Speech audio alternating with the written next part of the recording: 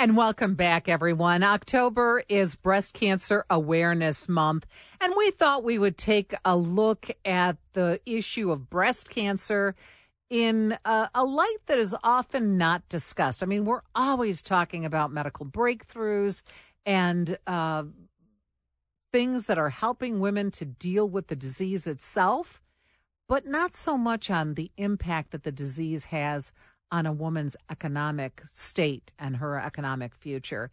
Marie MacDonald is our next guest here on the Focus Show on WJR. She's the co-founder of the Pink Fund. Hello, Marie. Love to have you back on WJR. Yes, thank you for having me. Yeah, we're always happy to talk about new advancements in mammography and diagnostics for breast cancer, all the positive things that are happening in the search for the cure with breast cancer. But I love talking to you about this because you talk about what's happening now, what's real for patients right now. These are figures from your website. You say 62% of Americans have less than $1,000 in savings. 21% of Americans don't even have a savings account. So when an average woman gets a diagnosis of breast cancer, what happens to her financial life? So I think the challenge for patients and their families is that, there are medical costs involved in the treatment protocols. So you consider your deductible and your copays. That's challenging enough, particularly depending on what time of year you're diagnosed. If you're diagnosed late in the calendar year, that deductible is going to reset right again in January. So that can be extremely stressful for patients and families. Secondly, the treatment protocols for this disease are often extremely toxic physically and mentally, which impacts an individual's ability to work while in treatment. And so if they are fortunate enough to work for a company that offers an FMLA benefit, which means you can take up to 12 weeks off without pay, that allows them to kind of schedule their treatments, back and forth as necessary, but that is without pay. So imagine most people in this country really can't go 12 weeks without pay.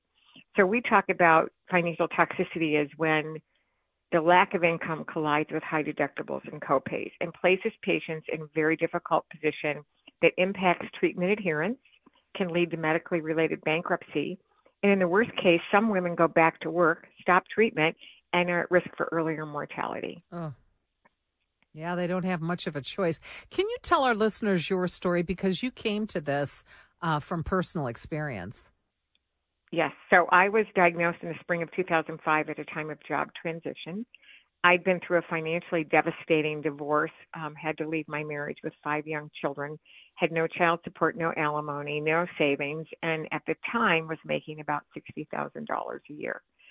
So I was about to take a new job with a new company, and I get this diagnosis, and I felt that ethically I had to inform them. I didn't want them to make an investment in me without knowing this information. And so we decided mutually it wasn't the best time to move forward. So that left me unemployed and unemployable while I underwent 2 surgeries and 6 weeks of daily radiation.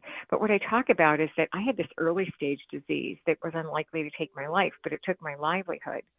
So without my income, in the addition of a $1,300 a month COBRA premium, and remember, this is before the Affordable Care Act, so I couldn't change insurance companies, our family was facing financial toxicity, a term that was not even coined until 8 years later. So my home fell into foreclosure. I was at risk for vehicle repossession, utility shutoffs, and at the end of treatment, after with help from my mom, we rescued the home. I'm in line in the basement of a church pantry to help feed the family. So at that point, I'd met other working women like myself in the treatment waiting rooms who were making some of these what I call egregious decisions about treatment adherence and going back to work. And I said to my new husband, we have to do something about that. So we bootstrapped this organization into existence solely on kind of a lick and a prayer and my belief that I could do it, despite the circumstances that would clearly say I couldn't. And we have now delivered, after next Monday, we will have delivered over $7.5 million in financial assistance to patients' creditors nationwide for housing, transportation, utilities, and insurance. That is astonishing, Molly. And you did it just because you thought you could. That's just an amazing story. And also what I find interesting and what you really didn't mention in all of that was the fact that while you were dealing with all, the nuts and bolts of the disease, I've got to get to treatment, I've got to get to radiation, I've got to have surgery, blah, blah, blah. These kids, all the things that involved the children and things that they were doing, you really needed to focus on getting well. What part of the treatment is that you need to be in the right headspace to get well. And who's got that time when you have that all against you? I would say for me that the financial worry and toxicity was worse than the treatment itself. Wow. And it did mess with me mentally. I remember thinking that my children would be better off if I wasn't around. I had taken out a $500,000 term life insurance policy on myself with a very moderate monthly payment. And I just kept thinking, well, maybe if I wasn't here, they at least wouldn't be homeless. But fortunately, with the help of friends, family, and my mom, we were able to kind of bridge that hurdle.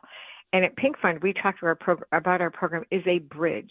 We're not solving the problem, but we're providing a financial bridge for 90 to 180 days and then helping patients to get support from other organizations. So tell us how the program actually works, because I understand it's a 90-day grant program. So how does that work for them? So basically, the individual, and we've helped men as well, is in active treatment for breast cancer, which means they've had surgery, they're having chemo and radiation. It does not include what we call the 5 to 10 year prescription for an aromatase inhibitor, which is to help prevent recurrence. Somebody in the household has experienced a loss of income, either the patient or a spouse, domestic partner, that affects their household income and ability to pay their basic cost of living bills. They are living at or below 500% of the federal poverty level. And the beauty of this, and that chart is posted on our website, is that like other social net programs for patients, we are able in some zip codes to include the middle class who are equally at risk because they're not eligible for other programs like Medicaid and food assistance and rent and housing assistance. So those are the three criteria: active treatment, loss of household income, and at or below 500% of the federal poverty level. The application is on the website, and you just answer some pre-qualifying questions. Then we email you the application, and we will be going within a few months to a digital app, so it will make it a lot easier for patients.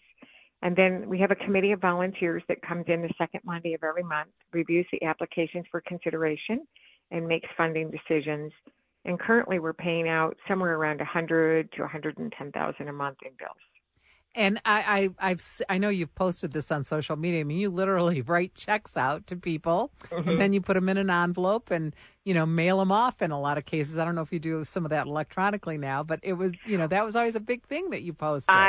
Until last month, I was signing all these checks, but it became a little unwieldy. But the beauty of paying the creditors directly is that we can report to our donors exactly where their dollars are going. So if you ask me, how many mortgage payments did you make to Wells Fargo in Oklahoma, we could tell you that, or in Michigan. So we have a lot of data behind what we do. And I think that gives particularly our larger donors a lot of comfort knowing that we know where the money goes and we can share that with them. And you do have a lot of support from the community. I know, just if you want to throw out a couple of names of the big organizations that are supporting you. Yeah, well, one of the greatest miracles was in 2012, Ford Motor Company picked us up on the condition that we would become a national organization through their Warriors in Pink program. And curiously enough, I had put the Ford Blue Oval on a vision board in 2007, understanding that this mission and problem that I was trying to address was not relegated to the state of Michigan. So we're in the 12th year of that partnership, and the donations that come from Ford through the Warriors in Pink program are used solely for making transportation payments for cars to any creditor. So it doesn't just go to Ford Credit. It's any vehicle creditor the patient has. We also have a partnership with Snap-on Tools that's national. And then one of our most interesting ones that's really helped us bring in people that might not know about our program is a charity checkout in 5 states through Fleet Farms, which is a general farm store. So we're doing a lot of community outreach to rural and what we call unsupported communities.